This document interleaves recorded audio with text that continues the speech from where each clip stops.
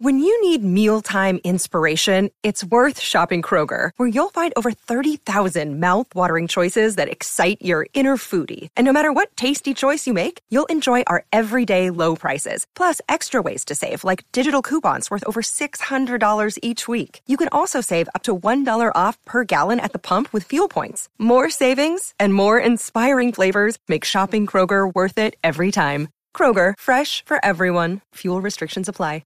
Another day is here, and you're ready for it. What to wear? Check. Breakfast, lunch, and dinner? Check. Planning for what's next and how to save for it? That's where Bank of America can help. For your financial to-dos, Bank of America has experts ready to help get you closer to your goals. Get started at one of our local financial centers or 24/7 in our mobile banking app. Find a location near you at bankofamerica.com/talktous. What would you like the power to do? Mobile banking requires downloading the app and is only available for select devices. Message and data rates may apply. Bank of America N.A., member FDIC. With threats to our nation waiting around every corner, adaptability is more important than ever. When conditions change without notice, quick strategic thinking is crucial. And with obstacles consistently impending, determination is essential in overcoming them. It's this willingness, decisiveness, and resilience that sets Marines apart. With our fighting spirit, we don't just fight battles, we win them. Marines are the constant our nation counts on to fight the unknown. And through adaptable problem solving, we do just that. Learn more at marines.com.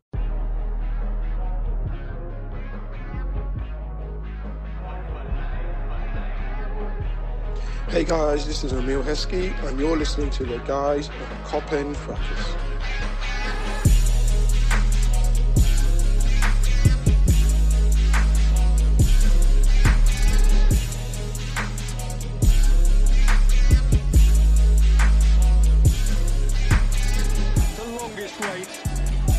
Generation on and more for the 19th time in their history, for the first time in the Premier League, in the never-to-be-forgotten year of 2020, the champions of England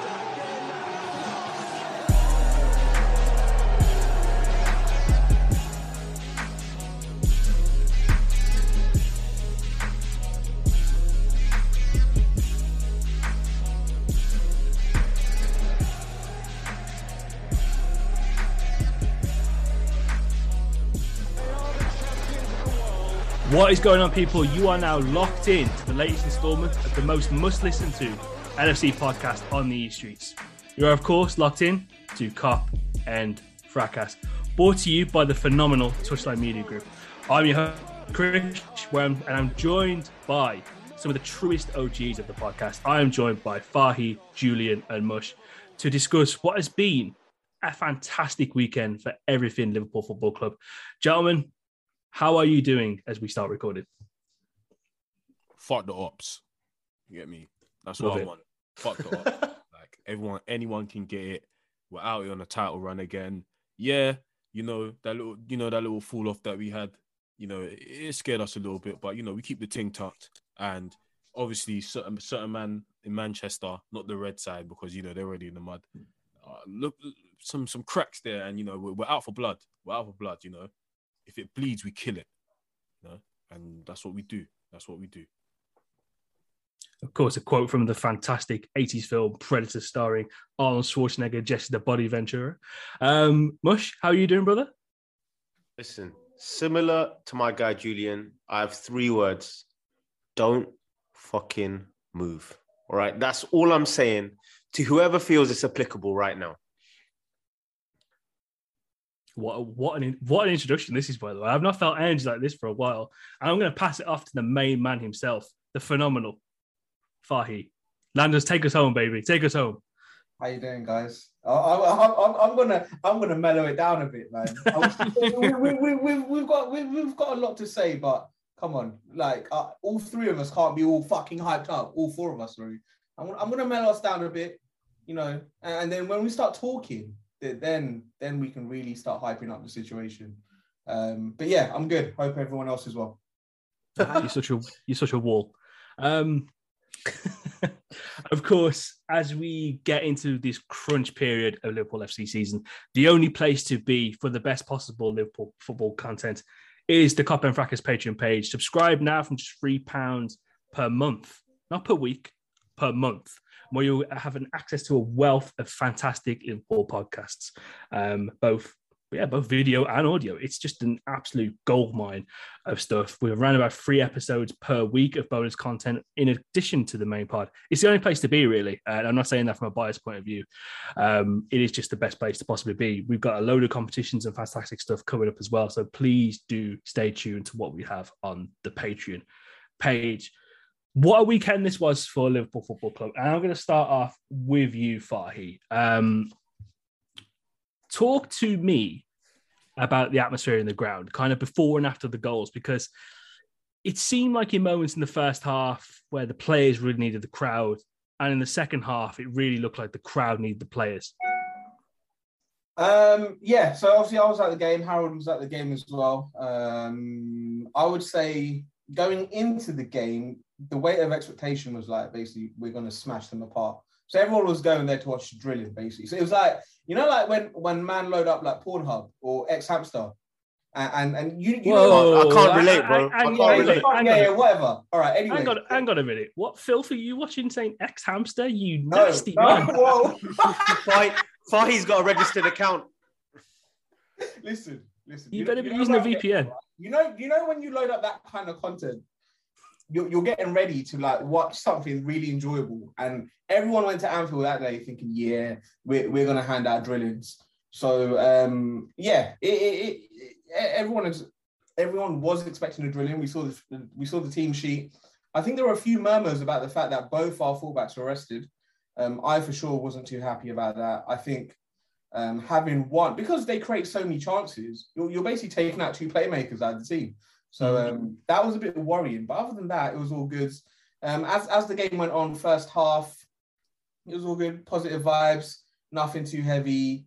It was a typical 3 p.m. Saturday crowd, to be honest. But what I really noticed was they got so much louder, and by they I mean we as well, myself and Harold and everyone else. We got louder the moment Norwich scored. We were like, oh shit. Yo, we need to like pattern up. We need to sort ourselves out. We need to help the boys. Literally, the moment Norwich scored, the crowd just went up another gear, probably another 2 gears. And they were just so much better. And obviously, we're going to speak about the goals and stuff. But one person who was really influential in getting the crowd going was Thiago. And like these are things you won't see on camera. But the way he was G'ing up the crowd, he was literally raising his hands, telling everyone to start singing more, which was really cool. So, it went up in atmosphere the moment we conceded a goal. The conductor of our midfield and now the conductor of the Anfield atmosphere. Fantastic stuff. Moshe, I'll come to you next. It was really interesting, watching it on. By the way, the Premier League did a good job limiting down these 3 p.m. streams for us content makers. Fantastic job. It's very difficult to now do post-match pods when you're not at the game. You bastards. How it came through on the screen to me is as soon as that Norwich goal went in, and it's an absolutely wild goal, how it just comes off Matip, it just felt like that catalyst for everyone to kind of think, okay, cool, we need to take this incredibly seriously now. And boy did the Reds respond as well. Yeah, I mean, it's an interesting kind of half to assess, because I don't think there was any point where we all support this team, and we have seen some games where about 5 minutes in, you can tell that Liverpool Football Club are going to struggle to even create a chance today. And it wasn't like that at all. I thought the approach was healthy. Salah was alive. It was almost like we thought we could create chances without needing to kind of exert ourselves. And that goal, like Fahy said, kind of reminded us that, yeah, you're playing at a respectable pace and tempo, but there needs to be a level higher than this if you're planning to win this game. And I guess, I know we're going to go into kind of players, but I think this is where I was a bit disappointed with the players I didn't think I'd be disappointed by. So where we had someone like Jordan Henderson, who has been much maligned for his poor form at the moment, he was actually having a good game. He was ticking the ball over really quickly, taking very few touches. If he was going to go backwards, it was without dwelling on it. Everything he did was decisive. And where I was super disappointed was, I'm sure Julian can take the Ox section, but I was really disappointed with the other man next to him, which was Naby Keita, because ultimately, if Jordan Henderson is doing the Jordan Henderson role well, what that requires is for the player next to him, he now has free license to be creative, to be front-footed and to assert himself on the game. So it was almost like Naby Keita. It's not like Henderson's playing badly and you're holding his hand. Henderson's doing his job. So your job is to now be the additional quality. And I was super disappointed that he offered so little to our play for a player that, however frustrating his ability to get on the pitch has been, it's never been a lack of quality that's been the issue. But that was the issue for me on Saturday. Yeah, well, we'll talk about the performances of Kaiser and Ox later on, but it did very much feel like, from a Henderson point of view, he just looked so happy when Thiago came on. He was like, "Oh, thank fucking have I grown up to actually be on the pitch and help me kind of organise this rigmarole, what was going on." I got to shout out Jordan Henderson, by the way. As soon as as soon as he came on against Inter Milan, he looks like he's been looking at Twitter and saying, "Okay, all right, Naz Taz, you want to be calling me a bastard? Well, I'm going to show you." But hold on. One thing about him, let's also be real for a second. It does seem as if in the past couple of games, he's kind of limiting the kind of adventurous passing that he usually does, right? He simplified his game now. He's gone back to basics. I think Klopp has told him to go back to basics, and that's why he's looking much better. Yeah, but Fahy, I think Klopp probably told him to look back at what you did against Burnley and look at it in shame. Fucking bastard. He should have looked back at what he did against Chelsea first. Well, I mentioned this at the Inter Milan game, is that Henderson's been so focused on being a right winger, he's almost forgotten what made him a very good central midfielder before. And he's almost clocked on, like, hold on, why don't I do the thing I actually have built a good career around? So yeah, man, good to see he's woken up at the right time. Julian, you've been really patient there ever since the fuck the ops talk. So what were your thoughts kind of with the game on Saturday? Happy, very happy. We're in the end of the season where it's a results business now. We don't yes, we can obviously have great performances, but at the end of the day, especially with the Premier League, results are what matters. And I feel like we did perform well as well, especially in the second half and first half, to be fair. First half was very frustrating. We kept knocking on the door, but we just wasn't taking our chances, it looked like. Norwich actually were pretty good in the first half, I can't lie. We were talking about it in the post-match, but they did get in behind a few times. Even put Joe Gomez on the floor, which was, again, 4 days later, I'm still shocked that actually happened. Or was it 3 days later? I'm not sure. But still shocked that happened. But I was very happy. That midfield three, as we've been speaking about, surprisingly, Henderson was the standout. Keita offered nothing. He offered, no range of passing, no incisive passing. Wasn't really good at even keeping the ball. I feel like he got bullied in the middle quite a lot, and that was kind of our downfall. And Julian, it looked like he couldn't run. Yeah, I was genuinely like, bro, this guy's meant to be the box-to-box one. Out of the three, he can't move. He literally looked like that kind of silky movement that he has when he dribbles with the ball. He just didn't have that. You know what, though? One thing I will add, I think he didn't have a clue what the hell was going on in front of him, because obviously he saw Mane. Again, this isn't defending Keita. I'm just trying to give an explanation for it. But obviously, you saw Mane centrally kind of struggling to hold up the ball. You saw Diaz not really knowing what to do against Aarons. And I think Keita didn't have a clue what they were doing in terms of their movement. So when it came to when he had the ball, like the usual ticking the ball along to Mane on the left-hand side wasn't there. So it didn't look right. Yeah, and Fahy, you're right, because I felt like, especially with this kind of front three, they have a lot of free roam to kind of move around the pitch and move around in different positions. So Mane wouldn't necessarily stay on the left, and Salah wouldn't stay on the right. They'll drop in the middle, they'll cut in on the right. So I kind of understand. Yeah, I get where you're coming from, because when he kind of has the ball, Keita's that kind of guy where he's not a kind of guy where he dribbles, stops, and passes the ball to make the right passes. He's always like on the front foot with his passes. So that kind of did play a part. And special shout out to Ox, man. I never knew your performances could get any worse than what you've been performing, what you've been producing this season. But my God, you found a new low, because he was absolute shit on Sunday.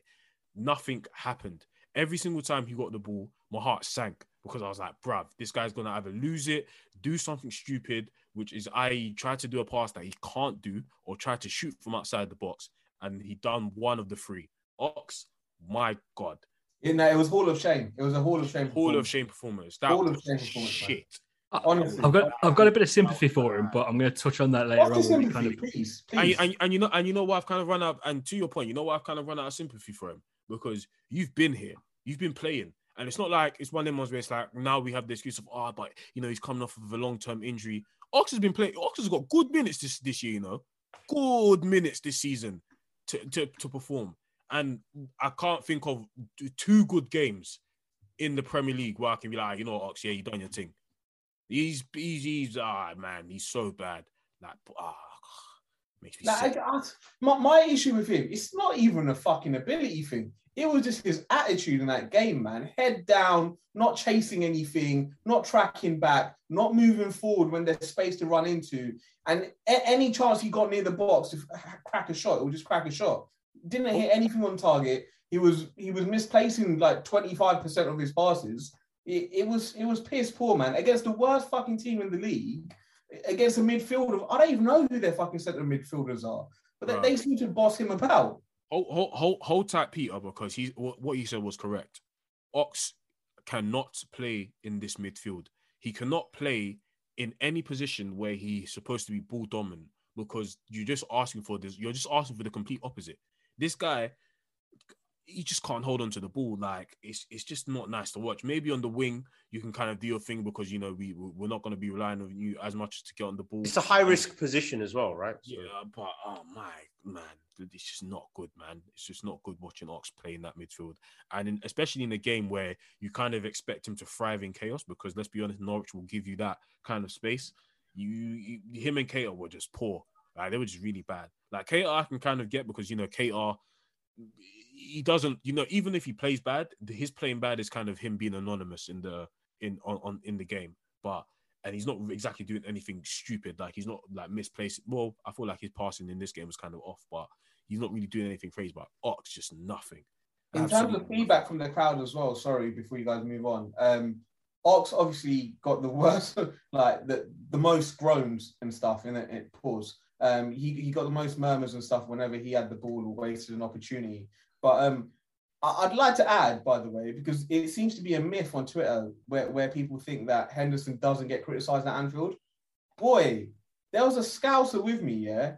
Every time Hendo got the ball, he was like blowing raspberries. And he was like, every fucking time. I was like, right. There was even a clip here where like you can hear a woman shouting at Henderson forward. Yeah. So like they get on his back, man. Pause again. They really do get on his back. And I don't know where this myth of the Anfield crowd always supports him. No, they don't, man. There's so many murmurs when he gets on the ball. I think it just calmed down the season we won the title because number one, the crowd weren't even there, and number two, the first half of the season we were just pabbing everyone. Yeah, for sure. He just get a bit of stick, old Hendo, doesn't he? but yeah, I do feel the only reason I felt a little bit of sympathy for both kind of Ox and Keita, to be fair, is just that the heavily rotating 11 really, where it's just a little bit of a change. But no, I do agree that they did play quite poorly, and I was disappointed enough, especially when you saw how he really thrived, albeit in a different position. Whilst Mane and Salah were at AFCON, it was just a bit upsetting to kind of see him kind of revert back to that. Okay, I'm just going to lose everything and not really put kind of that much effort in. So, I mean, that really kind of solidifies his days as a central midfielder for me, anyway. In the way that Liverpool want to go about their business is pretty much over. One guy I thought was absolutely electric through the contest and really just showed his class throughout was Mohamed Salah. Weirdly thought that Brandon Williams did a decent job in terms of defending him, but yeah, when he's one of the best, the cream of the crop, it's just not enough. Yeah, it's good, but it's not quite enough, as Jada said. I thought like Salah up until about his just before the goal. I was even saying until Thiago came on wasn't great. And Brandon Williams had a lot of joy. Salah was trying to PMP him out of the way, but Brandon Williams actually done pretty well. But then once Thiago came on and we kind of switched up formation, I think we went to a 4-4-2. Salah kind of knew what he had to do. I felt like in the first half, there was a bit more free roam between the front three. They were interchanging positions pretty well. But then when they went to the 4-4-2, it was quite strict. Salah was able to get the ball, and he was cooking. He was cooking on that right wing. Quite a few dribbles that I saw, and man, great goal as well. Great goal as well. I'll let others speak because I've been speaking quite a lot. Yeah, I think with Salah, I wouldn't say Williams had a great game against him as such, because there were moments where Salah was kind of getting him on the floor quite a bit, but he did enough to be a nuisance and kind of stop him from being his usual self. But you could definitely see the difference in quality whenever Salah had the ball compared to everyone else on the pitch. Like, honestly, in that game, he seemed on it. Like, I saw like, he wants to grab a couple of goals, stat pad a bit. Like, he was on it. And then the moment he saw Thiago on the pitch, he was fucking really on it. My God. Oh, yeah. And I guess for me, the big thing is what Fahi's saying. I think you noticed a big difference. I mean, we can say it because we support them and enough times past, but Salah put up a stinkfest at the San Siro, innit? So there's the comparison in his touch, in his decision-making, in his sharpness. Yeah, it was like night and day. And that's not anything to do with the quality of opposition, because Salah has done amazingly in big games. It just felt like he took a bit of personal kind of, there was a bit of personal pride at stake of like, I don't want to produce a game like that again. And I mean, Julian, you were saying that he was okay. I thought Salah was really good. He was the only one who was still good before Thiago came on. I mean, the Tsimikas chance that he just missed, Salah cut in, beat two men and put that on a plate. So, listen, Mo Salah doesn't need any questioning. I think this bodes really well for the final ahead, hopefully. Yeah, that one movie in the first half where he just had Brandon Williams doing the stanky leg was just absolutely ridiculous. Turned him inside out. I don't think he even knew which way he was going, to be fair.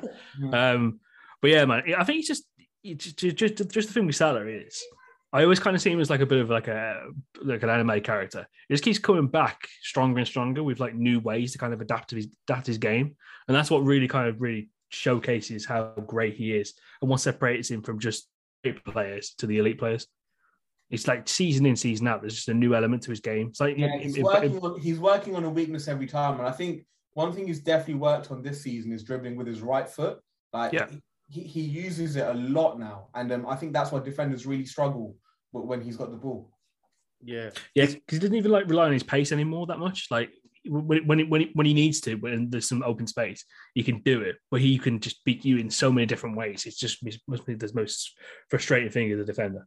I think that bodes really well for Salah's career going into his 30s as well, because what you just said about not needing to depend on pace, when you've got other tricks to your arsenal where you can now go either side using your right or your left foot. Your passing has come on so much as well. Like this is why I'm so desperate for him to get that contract, because there's no doubt in my mind where you get like an Aubameyang situation, for example, where the aging happens moments after the contract signed. Like this Mo Salah is going to be Mo Salah until he's about 33, I think. So yeah, and physically he's a beast as well, man. Like you can just tell, like even when he does, as you mentioned, lose that pace, as we've all said, he's adapted his game so well. So I think like when he does lose that burst of pace, the fact that he's able to dribble and even defenders are going to try and physically take him on, he'll be able to get goals in that way.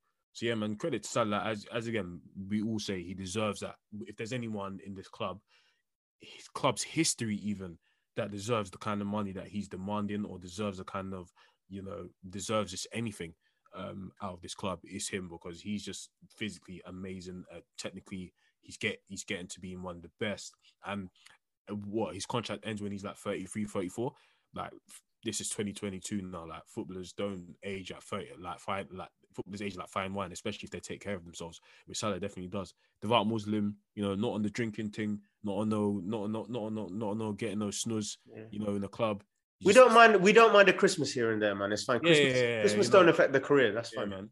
So what you're saying is put a Christmas clause in the contract? Yeah, onesie clause. Yeah, but you need to chill with that though, because I can't lie. Every time man does haram things around Christmas. It's like that's kind of the business end of the season. Like maybe if we're like 10 points ahead, like post a young Christmas picture in it. But I can't like if we're like, come on, man. Like if we're in a complete tire race, he needs to.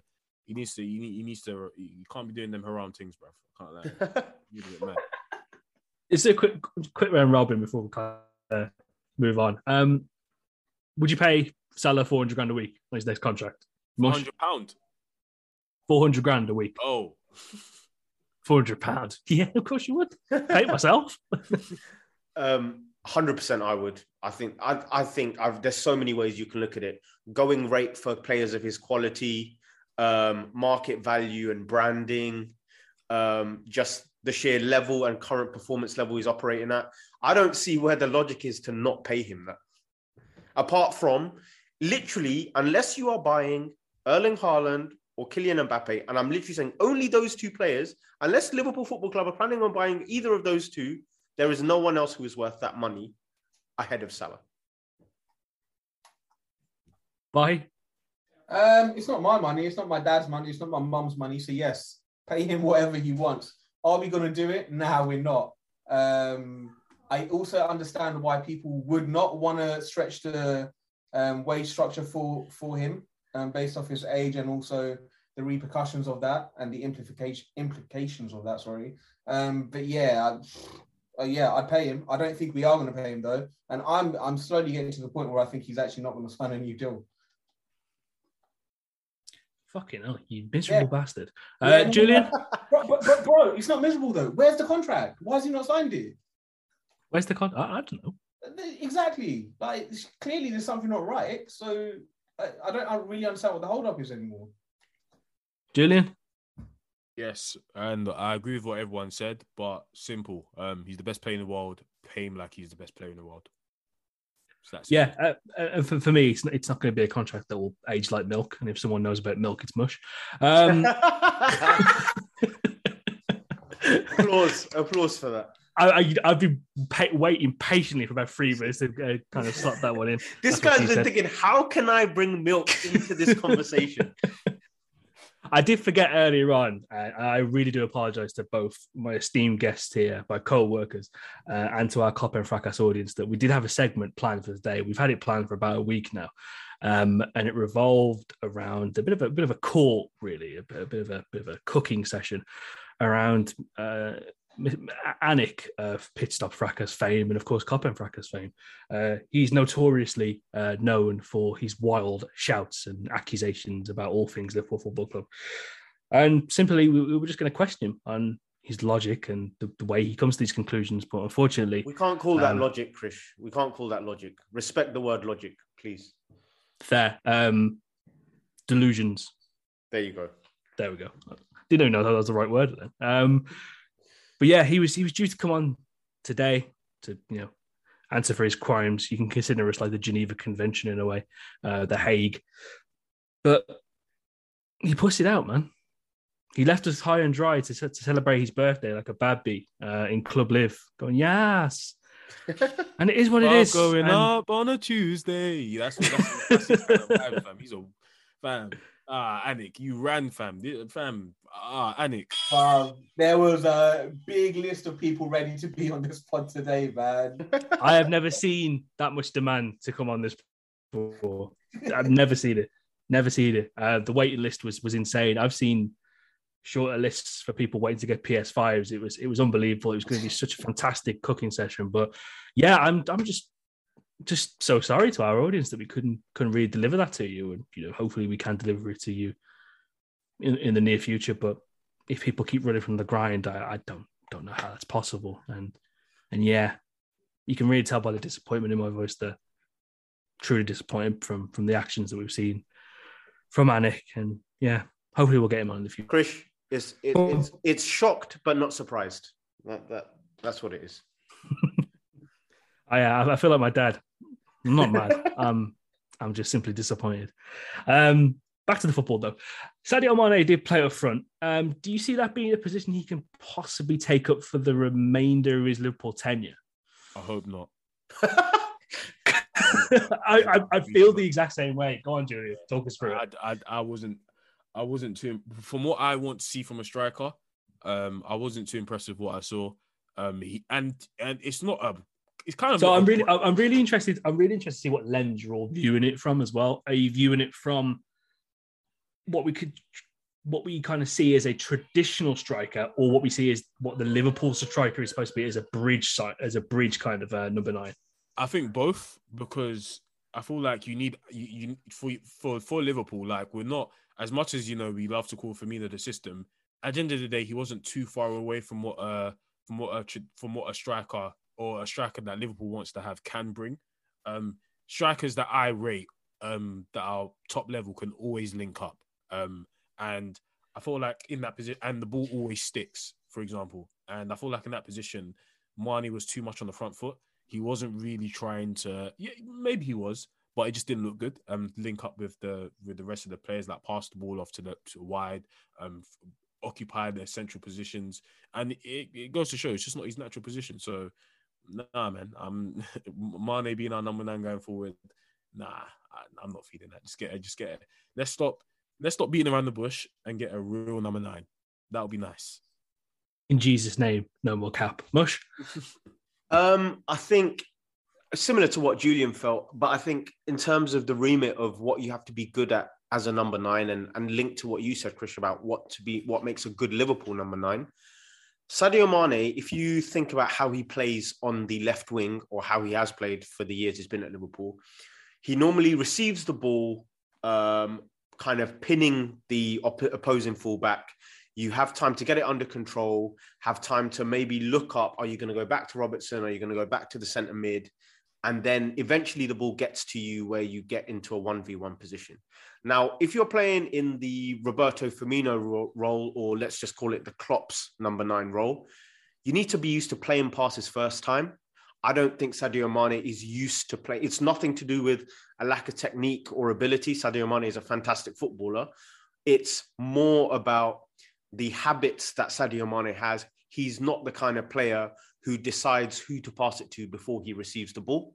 Yeah. And that's a big issue when you have 2 wingers either side, in Diaz and Salah, who are running off the ball, hoping you play that pass, or you've decided to play that pass before it comes. And I think that's the big challenge. I mean, I thought his touch was terrible on Saturday, but I don't think that's reflective of a regular Sadio Mane. That was just a sloppy day. Yeah, because I've seen that on the left wing. So yeah, exactly. I don't think that's anything to centre forward. This is nothing new. It's just a different area of the pitch. No, I've seen a few performances where he's been like this. So the thing is, he's actually played centre forward before for us, and I can't remember which game it was, but it was the Watford games. Was it Watford, West Ham, one of them? Not this season, maybe it was last season, but there was a game where he's played centre forward before, and he actually performed quite well. And the thing is, he does have attributes that could work as a centre forward position, where he's actually good in the air. He's good with both feet as well. So in terms of like getting chances,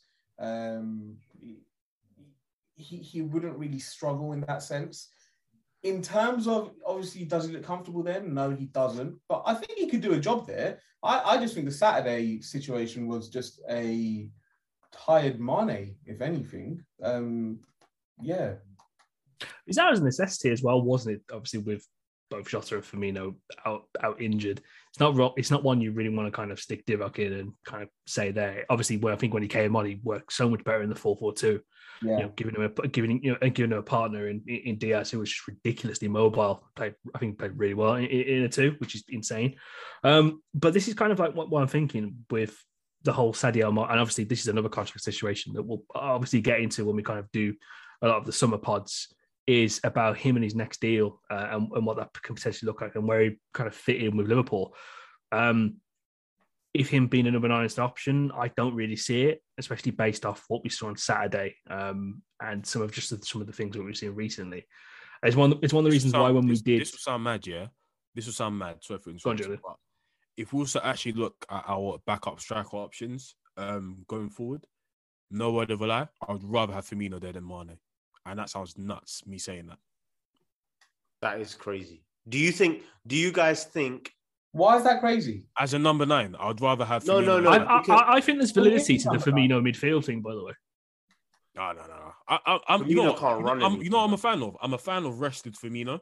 I'm a fan of a Firmino where he's not number one because I personally feel like the goal threat is too much for us to not have. So Jota has to be there. But he is definitely quality enough and a quality enough footballer to come off the bench, quiet the game down. Also be a threat moving forward as well.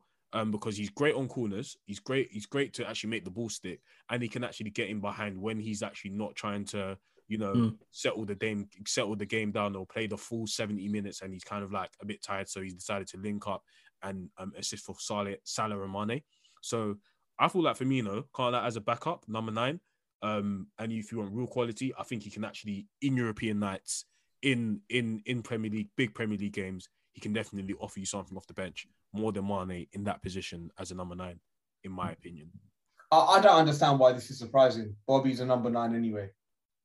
I'm thinking more of the perspective of, I think Sadio Mane, he does this for Senegal, would be a really good striker if he plays in a front 2. And I think what that opens us up to is a bit of formation flexibility of, if things aren't working like they weren't on Saturday, going to a front 2 where Sadio Mane is really good as either a second striker option or playing off a target man who you can move off. So I don't know. I think there's a lot of benefit to a striker Sadio Mane as long as he gets used to the position. This is what I said when we did the Bantix Attackers special, which is a Patreon exclusive pod. I still don't think Jota's kind of got that bridge ability. He's been absolutely fantastic this season. You can't deny the goals, but when you kind of look at certain games, you think it could do with Firmino. You don't see Bobby kind of putting in those hard yards. So that's why I said as a recommendation, as a potential signing, Guiri of Nice basically would be a fantastic kind of other option for us to have, because I still think we lack that other option to be the bridge from midfield to attack. But this is going to be a really interesting conversation for the summer, but for sure. But Mush, I'm going to come back to you straight away because we're going to talk about one Mr. Thiago Alcantara. Comes on and absolutely just changes the game for me. Talk to me about how you've been impressed with this man. Bro, I think there are certain things that maybe if someone's not a Liverpool fan and they're watching and they're thinking, what are we expecting to see of Thiago? People need to understand Thiago right now, after Fabinho, is our best tackler. He's probably the best runner we've got at the moment. He's obviously got all of the composure. He's the best forward passer. It doesn't need to be all half volleys and grass cutters. Thiago just elevates how we play because he is just the best midfielder we have. And it was so evident. It was nothing to do, again, with who we were playing against. These Norwich players were dealing fine with every other Liverpool player that they were up against. Thiago came on and every way they tried to nullify him, closing him down, didn't work. Cutting off his options, didn't work. Cutting off the strikers he was trying to play it through to, didn't work. Like, there is no solution to a player playing at that level. Not saying he's going to play like that every week, but I think what Thiago's shown this season is that his average level, he dropped a 9.5 out of 10 for me when he came on. But Thiago this season hasn't dropped below an 8.5 at any point. And that's the level he's been. That's the level he's been like that for Liverpool longer than he has been in his adjustment period when he first arrived. That's the thing that people, because they're either, obviously you don't support Liverpool, so you want them to play badly, and it's nice to see a big signing play, not perform. People are just lying to themselves if they think this is the same Thiago that's on the pitch. He's incredible. I don't feel like, oh my God, I can't believe I'm watching Thiago play. I don't think he has like a Gerrard level aura. I think it's more like, speak for yourself, man. I feel very comfortable saying this. I get very horny when I see him play football. No, but the thing is, Chris, I agree. I think the point I'm not even going to pause it, brother. No, I think I ain't co-signing that one. I genuinely think the difference is how I feel about Thiago is like when Alonso was at his absolute best at Liverpool. It's like that. Like, this is a player who plays with a style and quality level that these other players, even if they're at their best, can't play at. And that's how I feel about the guy, man. Incredible performance, and so exciting that he's in this level of form at our most important time of the season. I'm really glad you mentioned the defensive aspects of his game, because I saw this floating around over the weekend, and I think it's really interesting. It's about obviously just how Bayern Munich have regressed defensively ever since Thiago left. So it basically says Bayern Munich's league goals conceded on average whilst Thiago was playing from 2013 to 2020, 25 per season. Bayern Munich's league goals conceded the first season after Thiago left, 2021, 44. And Bayern Munich's league goals conceded this season, 25. That is as we stand now. So he's definitely a defensive influence. And you can just see how he can quickly break down attacks with his fantastic positioning and, the defensive impetus, where we were looking at it last season thinking, fucking hell, you can possibly get sent off at any point now. And just how quick he is to release the ball, and just the many ways he can kind of kill you with his passing too. It's just fantastic to see. Krish, brother, I think I can use some of those stats for my Kimmich slander as well. Thank you for that, brother. No problem. You've already got the anti-vaxxer bit there as well. So adding that to the slander is just, man, absolutely perfection. Faye, I'll come to you next. Obviously, me and you are in a different group chat, and whenever there's a big game, we always find that Thiago's out. And I think nothing annoys G-Day more than the fact that Thiago's out for specific games. Yeah. Just how crucial is he going to be now for the remainder of this season? Just his fitness and availability. Bro, I literally just, even before this pod started, we were discussing the Carabao Cup final. And what did I say to you? I said it all depends on if that guy can stay on the pitch for the majority of the game. Because if he can, he will dominate the midfield. And it's just a fact. We won't have teams kind of bypass our midfield and boss us about. So he is so crucial, to the point, I'll say it straight. If Thiago's not fit for the majority of those games, we're not winning shit. So it really is down to a midfield of him and Fabinho to kind of get us going, man, and see us through. I think just the main thing with Thiago, it's not even the fact of how good he is with the ball. It's also how assured everyone around him is. And it's like they trust him when he has possession. They know that the majority of the time, what he's going to try and do is going to come off. Whereas when other players, and I'm not going to mention any names, when they have the ball, some of these men don't have a clue what's going on and what that person is going to attempt next. Russian roulette football, yeah? You can see it, man. You saw it against Norwich. You see it in the other games as well for other players. I think just in general, you just know it straight away. The moment Thiago comes on, everyone's like, all right, cool. Big man is here. He's going to link us up. We just need to get into position, get into space, make some like positive runs. We stopped doing chaos ball, innit? Fam, no more headers and volleys. I say every time. That's why it confused me so much last season when people were saying this guy, our own fan base saying this guy's shit. Like, what's he doing? He's slowing us down. I was like, no. He's the exact thing that we need. He's both the controller and the conductor of this Liverpool team. You know what it is, though?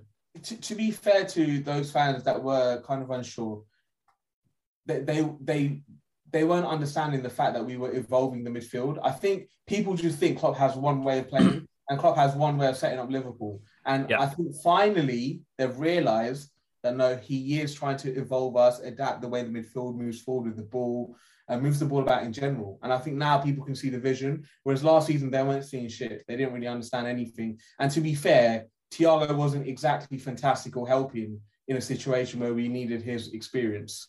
When all the centre-backs and midfield was just jumbled about. So, yeah, I see it both ways. But in general, I think the main thing was people weren't understanding that Klopp was actually trying to, evolve the way the team plays. Yeah. And I think that's why when you look at, the Oxlade-Chamberlain and Kaiser performances, throughout the past, would it be generous to say 12 to 18 months, where they've just not looked comfortable and they've not really kind of come to grips with what we want them to be now?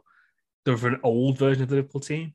And that's why I think it'd be crucial for this summer that we really... I personally think that we'll get two midfielders in this summer regardless. And I think that's why it's so crucial for this summer that we get the two midfielders that can kind of really do the jobs that we need now and not have Ox running around, just doing vroom vroom on the field, and kind of looking like he was stuck in the mud.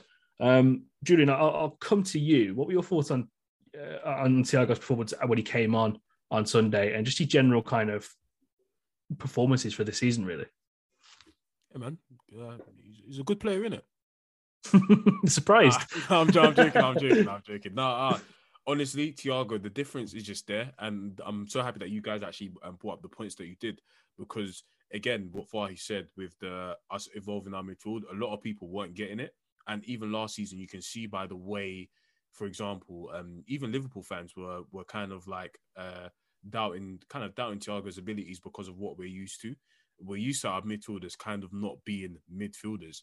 We're used to them kind of being, obstacles for people that are trying to attack our fullbacks to get past. Obstacle, man calls the three midfielders obstacles. No, rules, because let's be honest, when it was apart from Fabinho, when it was Gini, Hendo, and Milner as our midfielders, like, let's be honest, we wasn't actually looking at our midfield for creativity, for them passes which will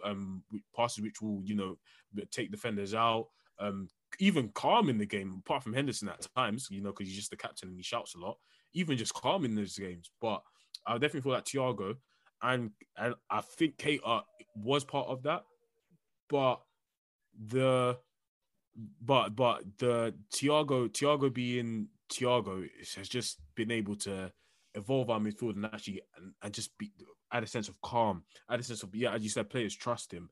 And also it kind of made Klopp look at some of our midfielders and be like, let me look at Harvey Elliott and Curtis Jones instead of maybe, a midfielder that can, be an obstacle again for someone to get past. Midfielders that can actually control, slow the game down, bring the pace down, make those passes, make those moves that we need to make, and actually have our front three. Be our front three. And also you can see it with this season with Trent being a lot better defensively as well. That, our midfielders, just having more control over the ball has had Trent having to bomb down the wing a lot less. Trent is not just a cross and inshallah guy anymore. He's a guy that can actually get into midfield, link up play with Thiago, link up play with Salah, and just make those incisive passes. And then when he needs to make the crosses, he'll make the crosses. And he's the best playmaker in the league. Yeah, he is. He honestly is, by a mile. And the fact that we have him from right back, and even goes to show me saying that he's better defensively this year hasn't even affected his assists. He's the best playmaker right now. So yeah, man, props to Thiago and props to Klopp for actually evolving this midfield. I feel like it was a season, I feel like for everyone to see, it's been a season too late, because I feel like Klopp did want to do this last season, but due to his injuries, we wasn't able to see this midfield in its best version. And I feel like we're getting to that, where we're able to let ballers ball instead of, again, having obstacles. Do you know what's so funny about this, adamant belief of people who don't watch Liverpool that Liverpool are still operating in this 2019 model, is that the Brexit midfield can't even play like that anymore. These men cannot run. So Henderson can't run. Milner can't run. Gini has gone. So these beliefs you lot have about how we play, what are they based on? Because none of these players are even on the pitch anymore. That's why Henderson in the six is just so much calmer than anything. Yeah. You know what I mean? Can I just ask one question? Is it true that we're calling Genie Why Now dumb? Yeah, that is my favourite. All it took was to add a B. All it took was to add a B at the end of the name for it to become the. When the cavemen discovered fire, it was just like something really simple they just did. It's like added the B on. It's like, okay. You know what I feel so bad for Wijnaldum, yeah? It's like, he literally could have just left with no slander. There wasn't this toxic, sneaky little subsection of Liverpool fans that feel like he was the god and savior of our midfield, and he was the reason why we wasn't conceding any goals. Like, bruv, if you just left him like Lucas Leiva, because that's how I see, man. Basically, like, you won a Champions League, you won a Premier League, hold tight, you in it, but you're not that good in it. You was a stopgap. Let me not disrespect him, I'm not calling him a stopgap, but you was a player. A good player, athletic, done your job. You had bare miles on you, and we should have just left it at that. But no, we had to overcook it. We had to over-season it, over-marinate it, and have a sneaky little fan base of Gini Wijnaldum lovers that just want to suck him off every single time. Bro, the things they were saying, we're going to regret it this season. The main thing is availability, blah, blah, blah. We've still not replaced Wijnaldum. Thiago's right there. Gini needs to hold that, because if you think you're going to become top played player at this club for shielding the ball and flipping and passing the ball to the most obvious player next to you when we can see 15 other passes on, Gini needs to hold. Listen. He was great for what he needed to be useful. Great. He was a fantastic servant of the club, but I am gutted I did not come up with Wijnaldum. Honestly, I am fucking fuming. And I'll be honest. Like, let me not even, because it sounds like I'm being harsh on him. Listen, I'm gonna echo everything Fahy said. Amazing servant. He's a legend. He's a club legend. Whoa. Relax. No. Not. Well, I mean, at this current rate, he'll be available for the Legends game when he comes back in the indoor arena. Masters. What are you saying? Masters football. Masters football, man. He's coming back. This club calls Neil Mellor a legend. So in that fact, yeah. Hey, great goal against Arsenal. All right. We need to see having standards, though, man. Like Gini Wijnaldum, in my opinion, icon. Yeah. For the moments that he had as well, icon. Yeah. But that's what I mean, though. What I mean is his name will like, he contributed to this great era. He's an immortal, man. He did the one thing that, so many people before him and so many teams before them couldn't do. They won the league. You will go down in history for that. But football-wise, you will not be missed. There's still weird people who still think he could do the Holland thing for Liverpool, which is absolutely insane. Chris, all it takes, Chris, is bro. All it takes is for Liverpool to drop a point, and then I see that idiot's name reappear on the flipping TL. Like he would have done anything in that result. We'll lose flipping 3-1 away to flipping, I don't know, whoever, pick any team, Leicester. Brother, Gini's there. We would have created more chances, scored more goals. I'm like, what Gini Wijnaldum did you lot watch for the last 5 the years? government are telling us not to shield anymore, let alone Klopp. So, and I'll be honest, yeah. Like, if he was in this midfield now, yeah, out of all our midfielders, no word of a lie, he's probably only better than Ox and maybe Henderson in terms of on the ball. Yeah, honestly, in terms of the pecking order, I would rather see Curtis Jones, I'd rather see Naby Keita, I'd rather see Harvey Elliott, I'd rather see Fabinho, and I'd rather see Thiago. Bro, that's not even a lie. The great thing about Gini was that you kind of knew you were going to get 6 out of 10 out of him every single game. Yeah, it's reliability. Yeah, that's all it was. You just know he's going to be able to shield the ball, keep possession, keep the ball ticking along. That's not what I want from my midfielder, man. It's like when you're in a comfortable, cushy job. You know what I mean? Oh, this is kind of safe. This is reliable. You don't want to branch out and try something new. It pays the bills. You're able to get by. You're not hungry, but I get home at 5:30 every day. Exactly. It's calm. I can live a nice lifestyle. You don't have bad bees on your table. You're not living everything serves its purpose eventually, innit? So in the same way we outgrew your Chans and Lalanas and all that, Gini's time came, man. We outgrew him. Thank you. I'll be with Lallana, a young fit Lallana. Pause. He was cooking. He will be cooking in this midfield, but yeah, he will be cooking. Obviously, rotated 11 for Gomez, considering the circumstances. Obviously, playing right back doesn't do that bad. It's what to be expected. Just an inverted fullback, really. Wasn't expecting too much. He was just a little bit safe and reliable, as to be expected. Ironically, I think the next time we do see him will probably be against Norwich. I have a very fun Costa Shimmercast stat for you, and I had to double check this about 6 different times. Last season, across all competitions, he only played 97 minutes of football. Yeah. I can. Serious? I can definitely. Yeah. Actually, no, it is true, because Andrew Robertson played, was it every minute of the season? He did. Yeah. He played every minute of the Premier League season. Yeah. And plus, Shimikas was out for quite a while. He had quite a few weird little injuries. He had COVID for a while as well. There's also my man didn't sleep, bro. Those bags have finally gone after a year and a half. Yeah, bro. It looked like he didn't recover from COVID from time, bro. Bare bags, true. Long COVID in there. Yeah, I genuinely can't believe that, because he didn't play Champions League.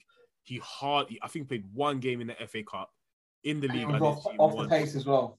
Yeah. And he got cooked by Rashford.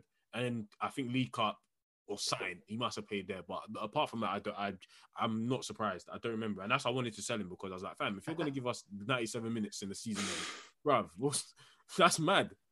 That's nuts. But I'm so happy he's come on. And I'm randomly laughing because I'm remembering some tweet I saw about. So I can't remember what actor it was, but he looked great in some like award ceremony.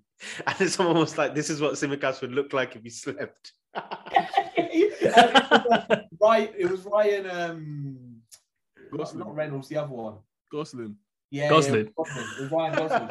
Right, I can actually see it. That's That is funny. Man. Thankfully, he's gotten over his, longestinios covidios. So that's nice. Covidios. My dad would be very proud of that joke. I want to talk about the new man, the Latino heat, bringing the heat. Luis Diaz. I thought he was awesome. On Saturday, I've been really impressed from what we've seen. The manager's obviously been impressed with what he's seen. Basically saying that he's took to the way we play like a duck to water. How excited are you guys from what you've been seeing from Diaz recently? Oh man, maybe I'm getting older because I agree with my boy Glam here. Shout out to our fellow podder Glam. Yeah. But Man called him Jam. Jam, yeah? Because I know what I'm about to say, that's why. But literally, we had certain guys, members of the pod, saying that Max Aarons had a good game. But I saw Diaz carrying the ball, getting shots off, all sorts. So what kind of game was this that Max Aarons was Did having? you see the one part in the first half where he just straight up stole the ball from Max Aarons on like a counter press? And it was one of those beautiful I things I've remember ever that seen. because he appeared from behind him. He Yeah. appeared from behind him, stole it like it was a fresh 2019 Mane, and then just went off. I'm so excited about this guy, man. We replaced Mane before Mane even needed to be replaced. It's crazy. Yeah. He's one of these guys where if you've still not seen the scouting report that we did on DS, but kind of as he signed, do go and check it out. It's available on the Touchline Fracas YouTube channel. Basically, everything that we said about this guy is kind of coming to fruition. I don't know how. I'd be literally terrified if you gave him 5 yards of space, because the speed, the silkiness, the way he can just cut in is just absolutely unbelievable. Fahi, how much did he go off when the goal went in, by the way? Yeah, no, everyone was so happy for him, man, because obviously you can tell he's dying for that goal. So the fact that he got it was fantastic. Everyone was mad. I was elated when he got that goal, and yeah, he deserved it based on the performance he had. I think what people were trying to say in terms of the Aarons thing was more a thing of he didn't have the beating of Aarons every single time, but by our standards, that then means that Aarons is like pocketed him, which just isn't the case. I think a lot of people also want Max Aarons to do well in a weird sense. Is it like that? What kind of uncle vibes is this, bro? Why do we want Max Aarons to do well? I don't know. It just look like a decent lad in it. It's like, yeah.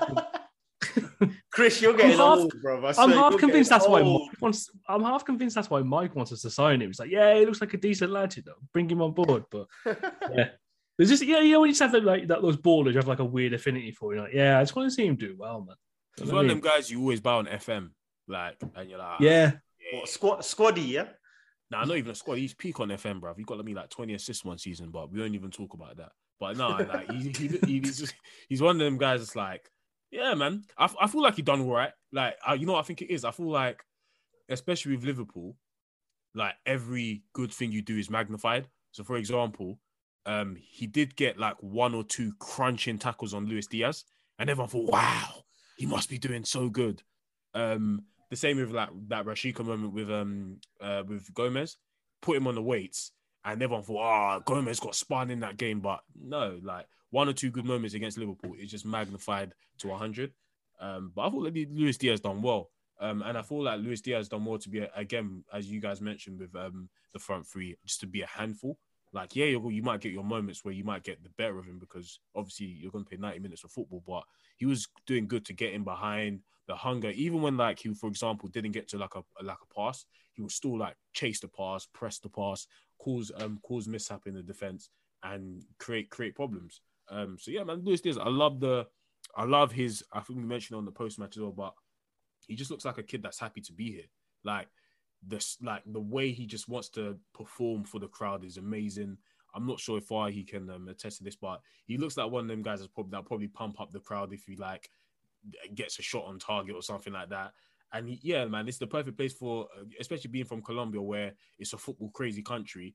You go to a football crazy city like Liverpool, like you're gonna feel it. And yeah, man, he looks like he's just a positive all round, man. He just looks like he just wants to be here, and that's one of the best things you can ask for a new signing. Like, no need to adapt, full of confidence as well. So yeah, man, happy that he's here. Yeah, no, agreed. I think one thing I will say about Diaz is I've actually enjoyed watching him more when he's had more of a free role. I feel as if the unpredictability there is just so much better. And like obviously it's going to take him time to kind of understand how to work with Robertson and Shimikas on the left-hand side. But yeah, every time he's been allowed to roam around the middle of the pitch, he's just looked like an unbelievable threat, man. And by the way, I'm not going to forget otherwise, but Norwich and Dean Smith, please. Rashid, sir, he's actually quite good. Yeah. And Josh Sargent is actually quite good on the ball. It's time to let go of Timu Pukki, man. This is what's holding you, man, back. Because honestly, they need Ida back ASAP, don't they? Bro, like Timu Pukki, you know when he gets one-on-one, you don't want to watch Match of the Day like every week. I'm like, when he gets through, I'm like, this guy is not going to score. And he never does. He never tucks. The way the guy runs is so funny because he looks like he's like late for the bus and it's like he's chasing the bus every single time. Oh, listen, that guy was cooking in the championship, man. 3 seasons ago, that Pookie Boys season, bro, he's remember Mitrovic, and I know he's going to come and stink that it was up. Football heritage, though, man. That season, the way he was bopping teams in the championship, I was enjoying watching Norwich play. Remember 2 seasons ago when Norwich got promoted, and there was that like 5-6 week run where Pookie was just doing a madness. Yeah, against City, innit? He scored twice against City as well. Yeah. I had him on Fantasy Premier League, and there was just that 5 weeks where he was just jogging every week, and then he just Norwich things, and he became a Norwich. But I do have to say something about what you guys were talking about, Fahy and Julian, about him like being Colombian and stuff. Looks proper proud to be there. I kind of had a little snoop of his Instagram account, and obviously Colombia have had some great players like Falcao, and historically, your Valderramas and whatnot. But they're going through a bit of a lull in terms of like having big players and talented players. So like when you look at the comment sections, like the whole country is proud of him. Like their biggest celebrities, the other sportsmen are like willing him on because obviously the Premier League is the big league now, and he's playing for one of the arguably the biggest club in the league. They're just so proud of him. So it's wicked that we have another one of those Salah type markets. Fucking we've done it. We've done it again. Yeah. Like we've done it again. Where this guy reminds me so much of Suarez. Yeah. Except no racismo in it this time. No racismo. Jewish still out now. What we need. We see only South American man operate. It's a bit different over there. Bro, I'm begging he doesn't do no Cavani like tweets in it. Oh God, brother, please. Chris, what you need? You're the marketing engagement man. In it. What we need, is Luis Diaz doing like a promo kit vid with like J Balvin or something in it. Let's get the hits, man, on that flipping engagement. I know the social media manager for Liverpool, so I'll more serious.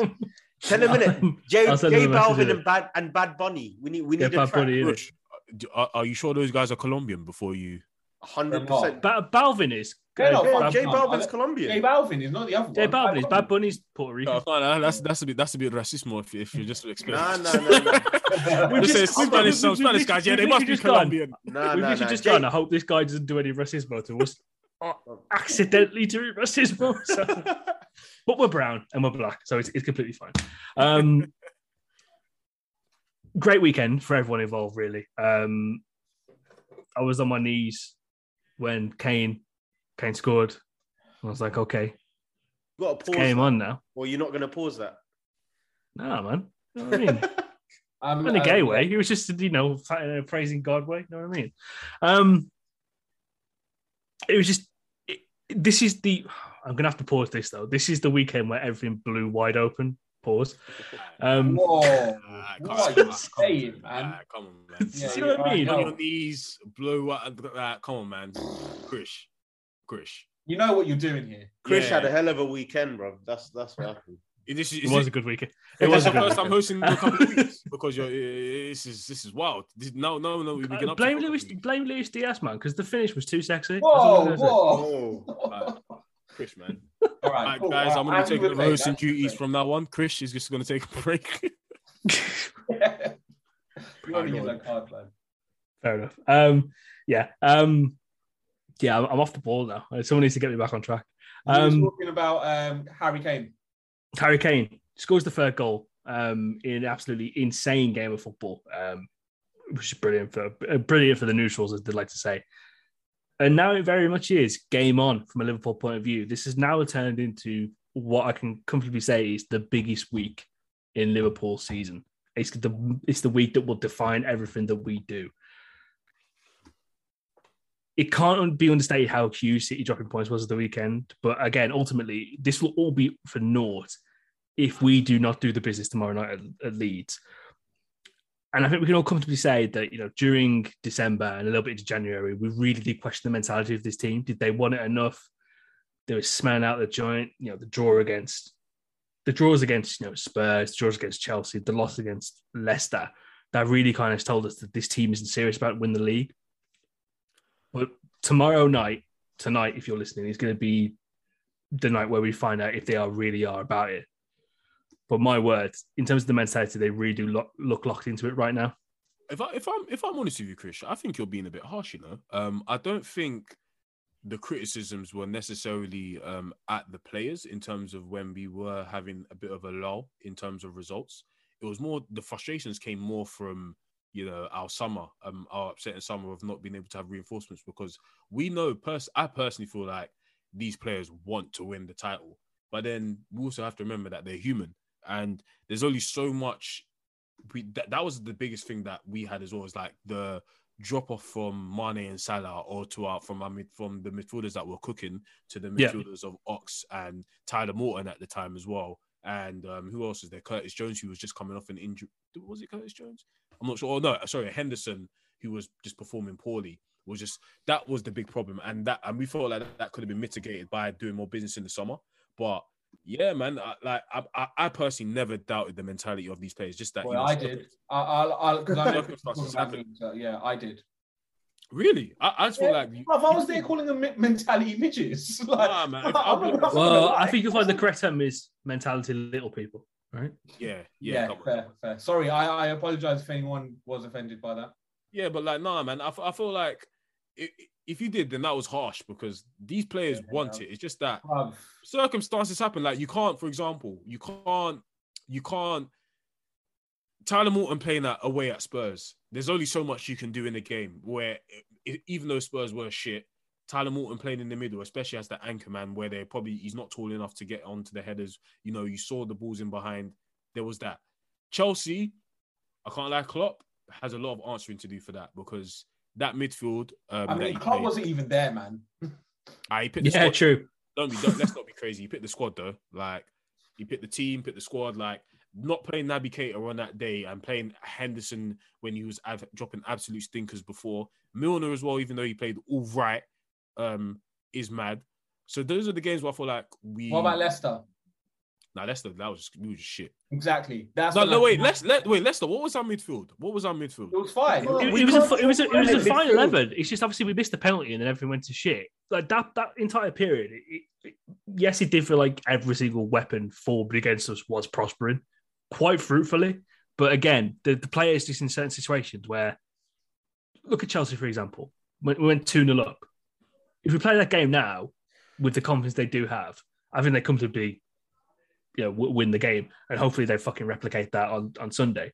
But you look back then, there was just so many lapses and just so many areas where you just looked at it and thought, nah, they don't want it. Did Fabinho play that game? He didn't play that game against Chelsea, did he? Fabinho played against Leicester, bro. He was the worst player on the pitch. No, but I'm talking about against Chelsea. Yeah, but I want to talk about Leicester. What's your excuse there? No. You're going on like I'm saying that we can't lose games. Listen, we're going to lose games in the season. Like, that's fine. But I feel like us losing that one game against Leicester is not indicative of how we've been, even in the games where we've dropped points. Like, Chelsea at home is Chelsea at home is the only game where I'm like, we should have taken those 3 points. Like, we looked like we should have taken those 3 points. We just didn't. But Leicester away, fam, sometimes you get beat in it. Like, even though they didn't have the best team, and that's why my head was cooked, because I'm like, like, we actually got bopped, and there was no excuse for us not to win that game. Like, sometimes they had no centre backs. Yeah, sometimes you get beat in it. Like, it happens. But we had a week's rest. They had 1 day's rest. Hey, man, get beat. Amate and Ndidi at the back, you know, bro. Yeah, it was two midfielders playing centre back, and it was. Bro, it was fucking. Yeah, that game was pain. But yeah, Julian, that's when I said mentality midgets, because I was like, yo, don't talk to me about these guys' mentality. They're losing to these fucking bozos. But no, we're back now, man. We're back. Let's keep it positive. Yeah, we are. Much like the Soviet Union, we've decided to run it back for another title race. You need to relax, Chris. You need to relax. I just keep watching that. You'll know. Remember that Simpsons bit where he goes, Soviet Union? I thought you guys broke up. Yeah, that's what we wanted you to think. I just keep running that back. But yeah, man. If Mr. Putin, if you are listed, which you'd be absolutely insane if you were, top red Vladimir. Top red Vlad. If Putin is listening, I just want to let him know that he's an actual bad man. A real life bad man. I just want to let him Skeng man Vlad. If you are listening, if you could hold off doing the whole, invasion thing until, I don't know. Yeah, it's fucking up my stocks, bro. Like, I can't, every time Biden speaks about you doing... I like to bring this up. Yeah. Julian. This bastard Chris, yeah, every time there's a... Me? Listen, you listen, yeah? Every time there's a red day in the stock market, the crypto market, this guy will go on Twitter, yeah? Start mugging everyone off. And I'm like, why are you so bad-minded for, man? This is like people's hard-earned cash. Yeah. Like, why are you hating, bruv? Like, but Biden, chill, man. Like, every time Biden speaks, I have that senile mouth of his. Like, I just see my AMC stock crash, my Xpeng stock crash, my Neo stock crash. Because no one's going to invest, bruv. Like, anyway, a quick side note. Putin. Do you know how tangented we are off Liverpool Football Club at the moment? Right, man, we're turning to economics, isn't it? Not even a topic related to a player which is like outside of football. This is how did we even get to Putin from here? I mentioned Soviet Union that we're running it back. Yeah, I can't. If we bought Konoplyanka, whatever that brother is, and he was still here, then we might have made it irrelevant. But... Right, he's seeking political asylum wherever he is. Yeah, you fucked us but up. Yeah, I mean, I've got nothing against investing and whatnot. But I mean, if you got crypto though, like you're moving mad. Like, bro, yeah, if you got crypto, you're moving crazy. Me, I'm investing in real companies. Like if you got crypto, like I have no advice for you. That's nothing to do with Putin and them. What's this stock and Fracas? Yeah, what's going on there? That should be that's the name of the title. Stock and Fracas. Wall Street Fracas. Yeah. I was doing some interesting. You know what I mean? I look at the stats a little bit too much.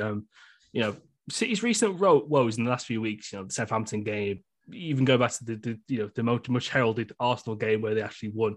But Arsenal fans do have that one as a victory in their books, you sad bastards.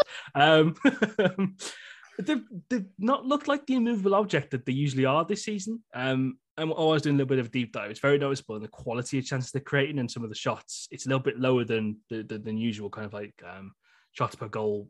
For City, usually floating around 1.7 to 0.22. And it's in kind of like the high 0.9, low 10s, which is really interesting. And you can see we're creating chances, but there's just no one kind of getting on the end of that. Oi, I won't lie, yeah. Sorry to interrupt, but go for it. Watching City try to operate without a striker can be so funny sometimes because it's so funny. Like because in for example the Champions League where it's just a bit of a toss up, like you can see them have so much fun, and in obviously certain games like Brighton or Burnley at home where they can just crash you off like 5-0, it's fun. When they come up against a big team, yeah, you can see how techie it is for them to play without. I can't lie, Julian. You're capping, bro. They win 15 games in a row every flipping 4 months, man. They're fine doing what? Against a big team. I wish we were techie, bro. If that's what techie is, make us techie, man.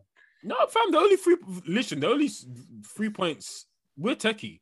Right? Like if we win our game in hand tomorrow, the only 3 points above us, and like for a team that's won 15 games in a row, You got to think like when they come up against big teams. Let's be honest. It's a bit mad when you think about it. That, Yeah. this could be cut to 3 games, and this is going to be to the next part. I want to ask you guys really quickly before we kind of get onto the Leeds game. They've looked formidable for so long. They've had this big gap between us and Chelsea for so long as well. It's now cut to 3 points. They like operating with that big lead. Do you think now with this, they have to switch the mentality back onto being absolute killers? Do you think they're built for the grind from now to the end of the season? They're gonna lose games, man. Like they're human. They're gonna lose games. Well, not lose, but they're gonna drop points. Like what are you saying, Julian? I'm a human being, yeah. Yeah, I'm a human being, bruv. Like, come on, man. Like, there's only so much you can do, bruv. Sterling's done. I'm a young black man for too long. Like, he's fuck off. Like, bruv, how much? How much do you? Do you know what I love about when Julian gets in this bag is the points have no logic. He just hopes that the hate and the passion is coming off as logic. There's nothing you said yet.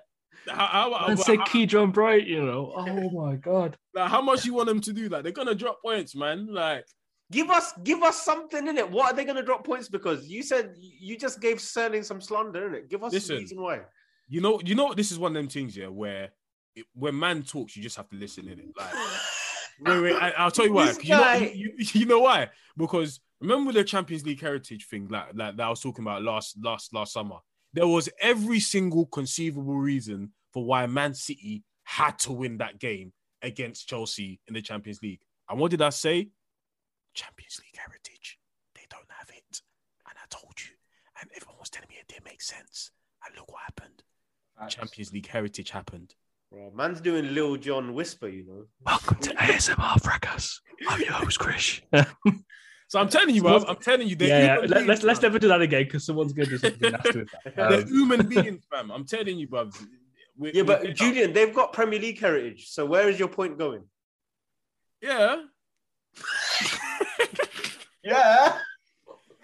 Yeah. They have that. Yeah, man. Yeah. Fair enough. You got me there. You got me. One thing I will say about City this season is they're quite slow getting started, man. There are certain games where they're not bopping straight away, and the Southampton game is a really good personification of it. Yeah. And another thing I'm going to say, and it may seem controversial, but they always look better when Kevin De Bruyne is not playing. I swear to you, I'm not trying to take the piss. I genuinely feel as if they play better when he's not there. What you're saying? He's like Chelsea without Lukaku. I think that, but the thing is that I don't think that's indicative of him. I think it's more a case of they over rely on him to do something. Yeah, because I can kind of see it. Like when he's not on the pitch, there's a lot more movement in terms of one is more like, I'm willing to get on the ball and pass and go. But when it's Kevin De Bruyne, more ownership. Yeah, they literally pass the ball to him. It's like Liverpool. It's run like into the box. Certain Liverpool games when Gerrard didn't play, everyone else had to get a bit more impetus. Obviously, the level of the players around him was worse off. Chris, you can't put this on the airwaves, man. You can't start saying this stuff, man. People are going to weapon it. I'm saying Gerrard was so good that he managed to crumble some of the shittest players I've ever seen and put them into third place finishes every year. Kevin De Bruyne could never. You know what I mean? When Gerrard wasn't playing, that's when Kaut was cooking on the wing. He had loads. I was like, right. See what we're saying? Gerrard had Kaut. This guy's got Bernardo Silva, Keydron Bryant, and fucking Jack Grealish, on the piss every weekend. Before we move on to the league segment, I'm going to ask you all a quick question. Do you believe that Liverpool can do this and win the league? Mush? Fucking hell. Fair enough. Yeah, I believe Liverpool can do it. I think the only worry is one, which is how Spurs had to play to get a result against City. Is there an easier way of beating City? I'm worried there isn't. So then it just comes down to we have to win every single football match because City probably won't lose another football match in that way. So that's my only worry, bro. City I hate them. They're so weirdly, they score so many goals, yet they're still so boring. Like I don't for the sake of football, I don't want them to win. Because they copy and paste the same goal. Like if you're gonna score the same goal 4 times in a game, like I'm not gonna really be interested, if I'm honest. Julian, I don't watch any of their games, you know. I'm not even kidding. Same. I don't even watch the highlights. I don't watch the highlights either. If they win, they win, innit? Like, I checked the score. They're 2-0 up, minute 38. You know, Mahrez and Sterling. Well done. Okay, now let's worry about everyone else. Like, I'll watch the big games, but other than that, they're regular fodder games. I don't fucking bother, man. That's my night. I feel like they're not going to come up against a team like Brighton at the moment. Brighton will make it a bit techie for them. They would love a team like Brighton because Brighton plays the exact same football as them, and when you play the exact same football as Man City, and they're clearly clear of you in every single aspect, they'll kill you. Do you know who they need to play against? They need to play against Wolves because Wolves will stink it out defensively as well. And that's where they just about grabbed the win against Wolves as well. Yeah. I think. Have they got a second game against Wolves still? Yeah. I genuinely, Wolves' defensive record is fantastic, man. So like, that's where I'm thinking there's some points there to be dropped. Who else has a good defense in the league this year? Maybe a West Ham. Chelsea. Well, Arsenal seem to think they have the best centre backs in the league. Arsenal. Well, they won. So I mean, yeah, man, they won against. They've already beaten them this season. That day will go to memory books, man. Fucking hell. They won, man. That Rodri goal never happened. Do you believe? Who, me? Yeah. I said one thing in January, and I said, if Mush believes, then I'll believe, because Mush was right last time. So Mush started changing his tune around middle of Jan, and he started saying it in the chat that, you know, he can see how we could win it. So for that reason, if he's believing, I'm believing as well, man. It's all down to Mush, though. Not the players, not the performances. Julian vibes, yeah? Yeah. I too believe in Mush. I know Mark is currently shaking this table in frustration, listening to say, why is no one listening to me in these things? Yeah, I've been telling them since September, man. Listen, if we were listening to Marco, we would have flipping Minamino, Redmond, and flipping, I don't know. Gineppo. Yeah, Gineppo up top, man. Don't listen to that Marco guy. Man, Marco might have to be... Marco kills me, because he'll jump on the main pod. He'll be like, oh, yeah, so I said this actually on this day, on this episode. I'm like, bro, you say a lot of things, you know. You say anything and everything. So, like, yeah, it's all good, like, referring back to what the good stuff you said, but talk to me about Gineppo. you even come on the main pod, be like, yeah, I'll show you when I said that. Yeah, I told the Coppin group chat, that's what I said. I'm like, bro, if I told them what you said last year about us winning the league still, when we was in like deep in February, then you look mad. Fam.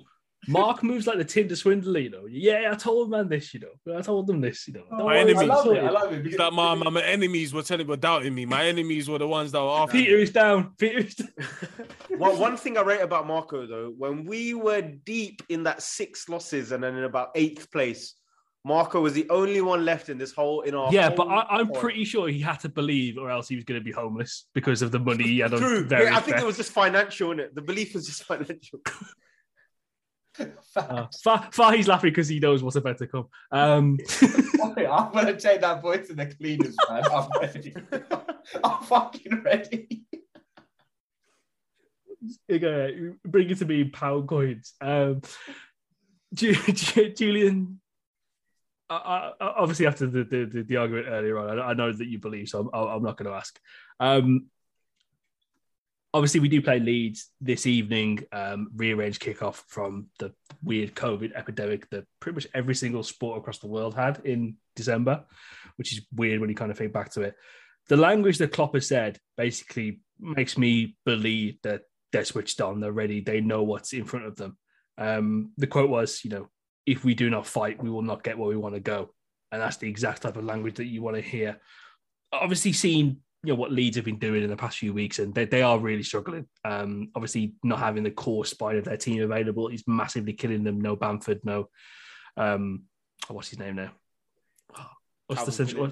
Calvin Phillips, that's the guy. I don't know what I was thinking. Yeah, I was thinking of someone else. But not having those two guys has absolutely crippled them.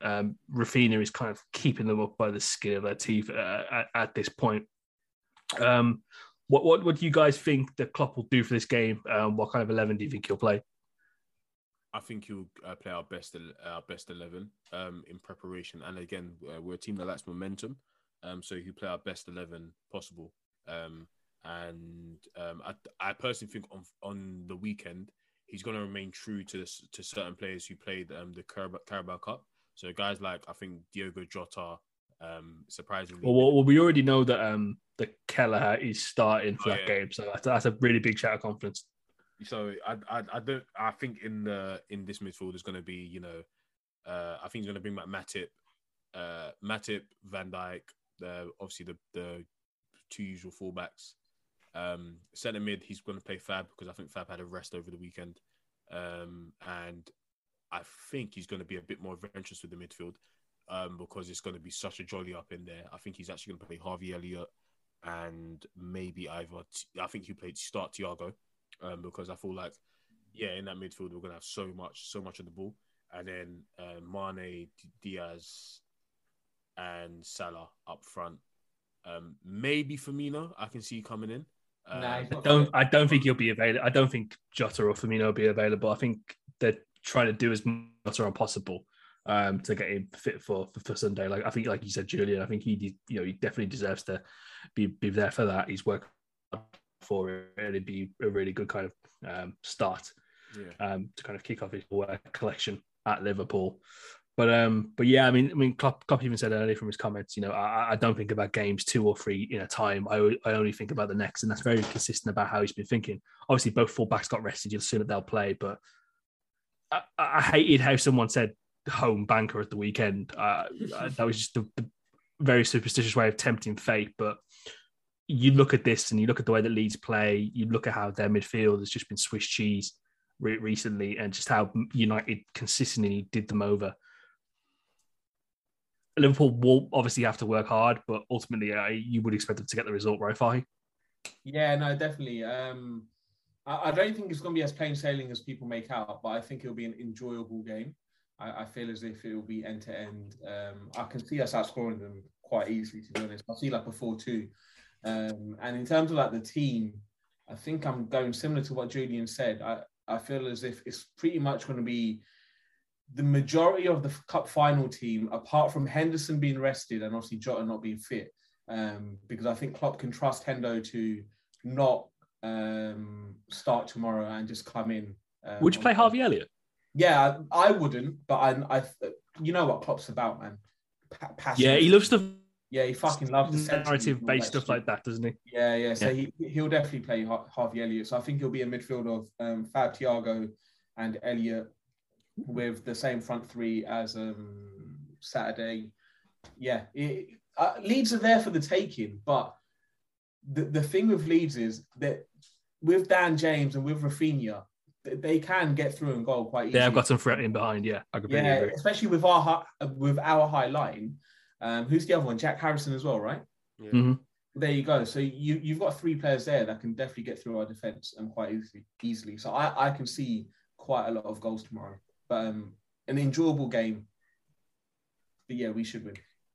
But it was really funny how both Thiago and Fabinho went to Ellen Road on Sunday to watch it. Obviously, Thiago being Rodrigo's cousin. A lot of people were saying that Klopp sent him on a scouting mission. That was probably half the thing there. I'm actually surprised that Leeds let him in the stadium, to be fair. It was just unbelievable stuff. Like, they didn't have to make him put on a false moustache or anything, just sneaking past. Unbelievable stuff.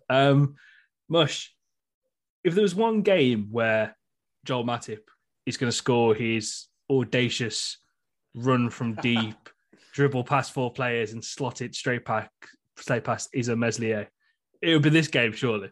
Oh, it has to be, bruv. Did you see what Lindelof was doing to Leeds on the weekend? Like, he was like literally doing what Matip does, like a gentrified version of Matip, fam. Like, he was just literally gentrified Matip. Yeah, he literally walking into midfield, just like making passes, making the right passes. So Matip, I can't lie, I might put a £10 on him to score.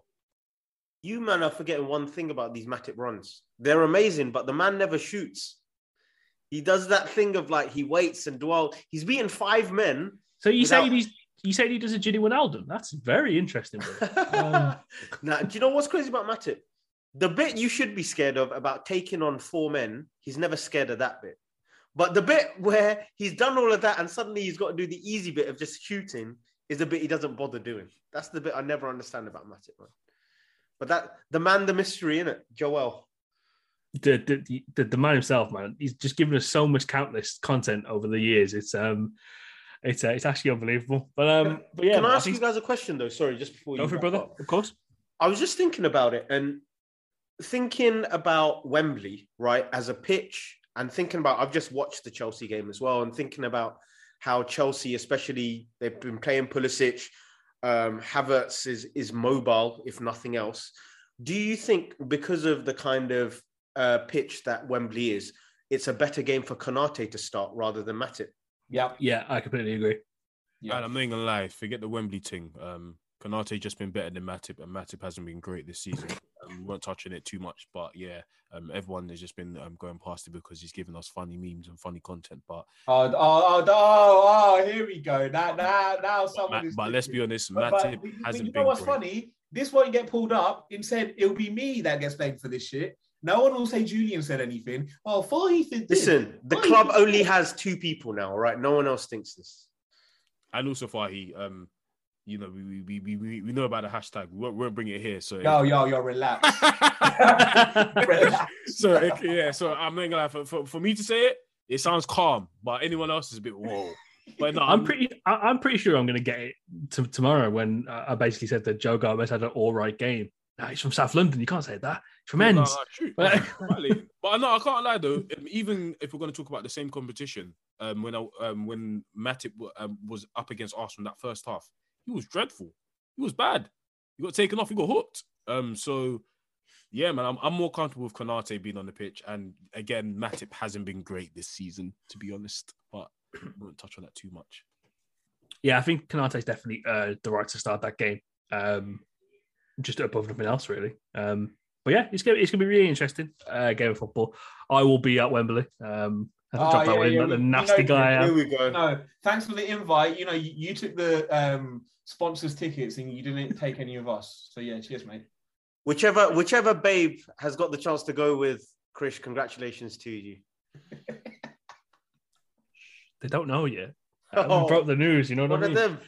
One of them ones, you know what I mean? But yeah, thank you very much to our partners at Carabao for sending us some lovely tickets. It's massively appreciated.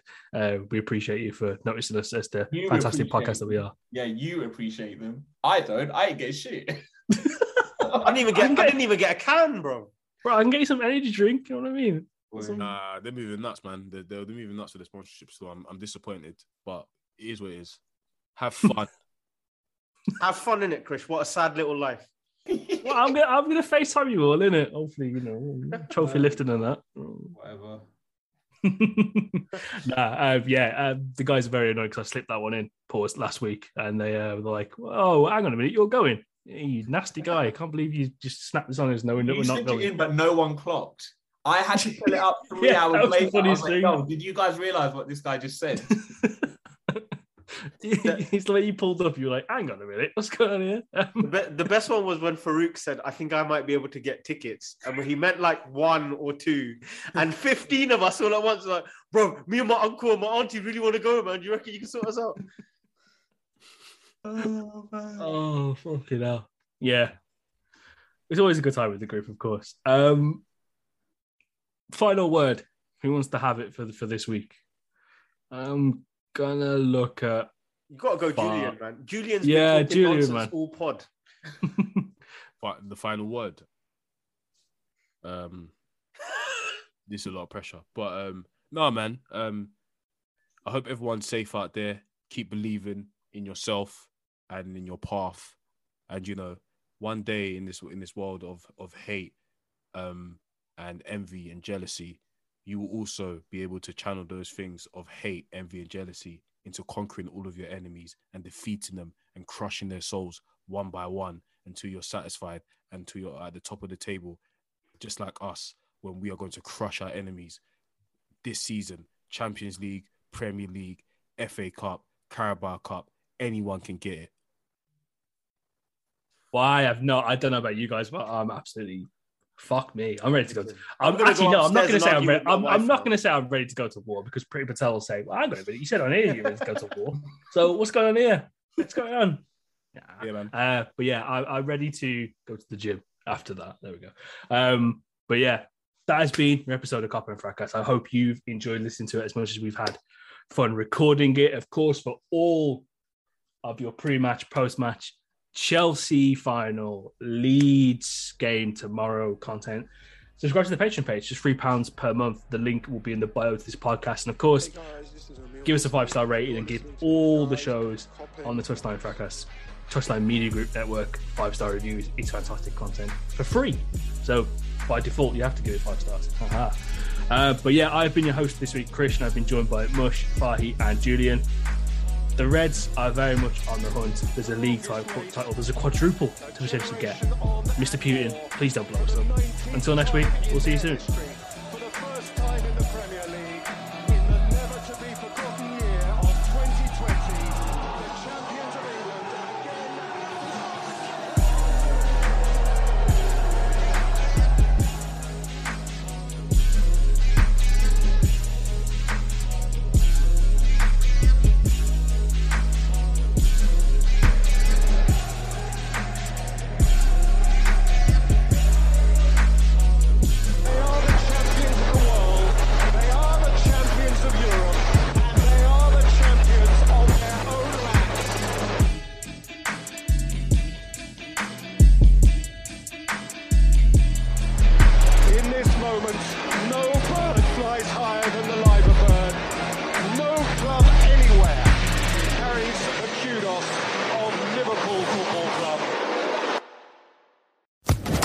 Social Podcast Network.